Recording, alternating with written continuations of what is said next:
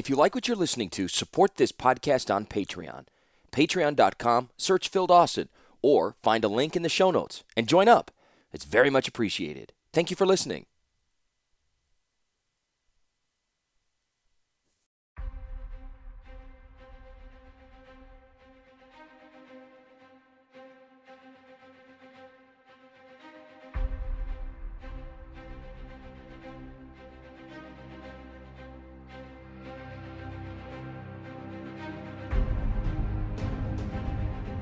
Chapter 16, Aftermaths. It had taken Urza nearly a month to return to the wreckage of Krug, first walking out of the desert with a wounded Lieutenant Sharman, then regrouping the embattled Yoshin forces in the sword marches and organizing an orderly retreat south. The sword marches fell behind them and most of northern Yosha as well. There was nothing left there to fight for and nothing to sustain an army. The Falaji hurried their flanks but left them alone. Urza's forces got within 2 days' flight of Krug, which was still in enemy territory. The prince consort and de facto ruler in the continued absence of the queen took a trio of ornithopters to the wreckage. Mishra, now known to the Yoshins as the Butcher of Krug, had abandoned the city, and his dragon engines left little standing. Their massive walls themselves had been left untouched, though their mighty gates had been worked from their hinges and splintered. Everything within the walls had been burned, and that which resisted burning had been crushed beneath the dragon engine's treads. A gray rain of ashes and dust fell on the city for 3 days after the razing. There was little looting afterward because there were little to loot. All that was left were the walls, and a slope of gray rubble leading down to the Mardan River, and beyond the walls a scattering of lean-tos belonging to refugees too stubborn or stupid to move elsewhere. 3 ornithopters alit on the low hillock where the palace would have been. Urza and Sharman climbed from their machines, but the third pilot remained with his craft, ready to take off at the first sign of trouble. There was nothing to do except watch, and nothing to see except the ash-covered rubble. Urza stood in one spot, then moved a few feet over, then moved to a third location. Occasionally he picked up a bit of rock, let a handful of soot sift between his fingers. It seemed to Sharman that the ruler was trying to imagine what building stood there and where he would be within that building. There was a great pile of rubble that had been burned, blasted, and then cleared. At first Sharman thought it had been a great court, but he soon realized that it was the site of Urza's orniary that had been scraped down to the bedrock. Urza stood in the dead center of the cleared circle and knelt down, putting his hands over his eyes. There was not even any rubble left for him to touch. People began to drift in from the gates. Sharman tensed for a moment, but he realized these were little more than Yoshin refugees from the camps outside. Leaving Urza to his revelry, Sharman went to meet them. Sharman had been in Krug a handful of times. The first when he received his flight training. It had been an amazing city to a boy from the eastern provinces, a boy who had been given a ride in an ornithopter when Urza flew to Korlinda. Now that was a lifetime ago, and mighty Krug was a dead ruin.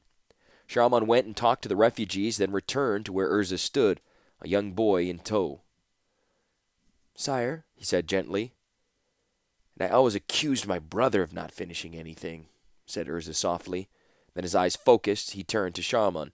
Once more the chief artificer. "What?" "There are people here," said Sharman. "They want to know what to do." "Do?"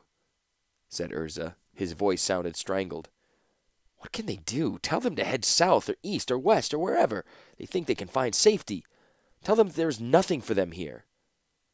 "Perhaps it would be better if they heard it from you," said Sharman. Urza looked at Sharman. "And say what? That I'm sorry I failed them? That I'm sorry I wasn't here for them? That I'm sorry that my brother fooled me? That I'm sorry that my wife and my apprentice and my work are all gone?"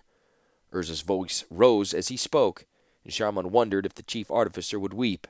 Instead, the older man shook his head and said, "No, I have failed them. They should go find someone who has not failed and follow him." For the first time he noticed the youth. "And this is?" "He says he's one of your students," said Sharman. Urza peered at the youth. "Perhaps. Your name is Rendell?" "Sanwell, sire," said the youth. "Rendell is my younger brother. He's the one Master Tanos chose to fly the ornithopter away." Urza looked at Sharman. There was a new light in his eyes. "Ornithopter? Then someone escaped with this ornithopter?" Slowly, Sanwell told the story, which he had heard from another student after the battle. His younger brother had taken most of the important papers and designs and flew them east. No one else went with him. Yes, with orders to go to Argiv if he need to be escaping the Falaji. No, he didn't know what had happened to Master Tanos or the Queen. Sanwell's Avenger had been overwhelmed by a number of desert fighters.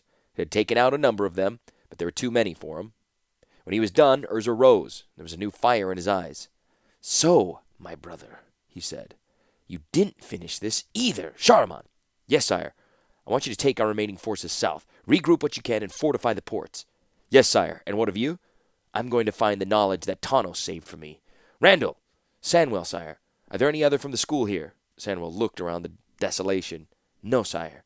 "Then you'll come with me," said Urza sharply. "We have to find out where your brother went with my work and begin again." "And this time," said the chief artificer among the wreckage of Krug, "this time I will not stay my hand or feel mercy for you, brother. This time there will be a reckoning. I swear it." And as if in response to his words, a cold wind blew up from the river, scattering ashes around his feet. The caverns of Koilos had visitors, non-Argivian visitors. They were from the monastery along the northern shores of the continent, a theocracy that celebrated the power and the majesty of the Thran, and more importantly, their devices. They claimed a large territory, but they had been relatively reclusive. They found that other cultures did not share their respect for the machine's workings, that others sought to barter them, like the Falaji, or to make pale shadows of the Thran creations, like the Argivians. So they remained a quiet people, venturing out only rarely beyond their borders. Until the dreams came. They began over a year ago. First one brother, then another, then a third, all consumed by the same vision, a world of machines far beyond the abilities of the Thran, living engines of steel and cable, of indestructible hearts pumping vital oils through the body, steel leaves and sawtooth grasses, a world that rained oil and bloomed with mechanism. In short, paradise.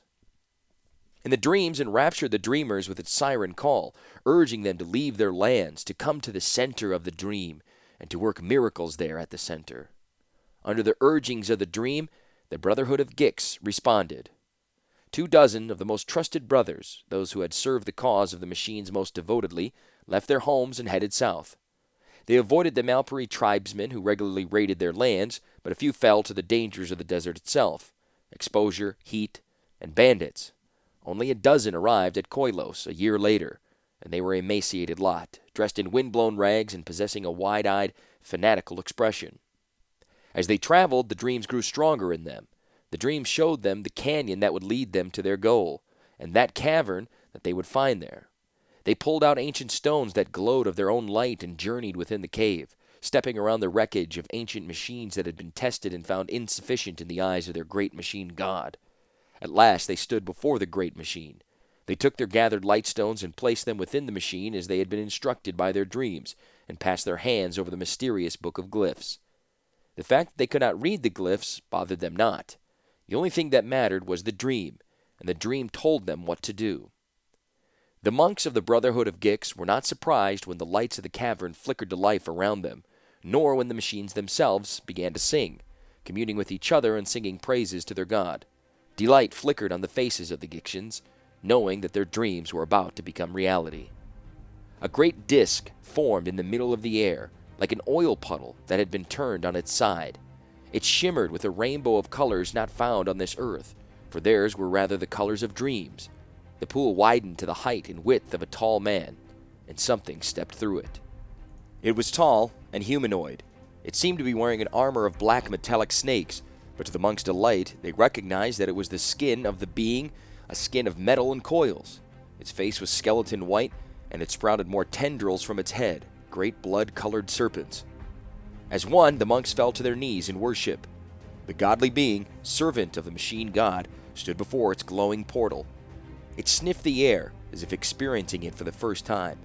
It stretched its sinewy cable muscles and turned its head from side to side, testing the extent of its body. One of the monks, the leader among the survivors, slowly rose and spoke. "Welcome, most holy creation. What may we call you that we may better serve you?" The machine being looked at each of them, and there was a soft metal caress as its minds touched theirs. It had been the one to send the dreams, they realized. It had been the one to call them to this place. The machine being's lips whirred as they formed themselves into a smile. "Gix," it said at last, in a voice only Mishra and Ashnod had heard before. You may call me Gix.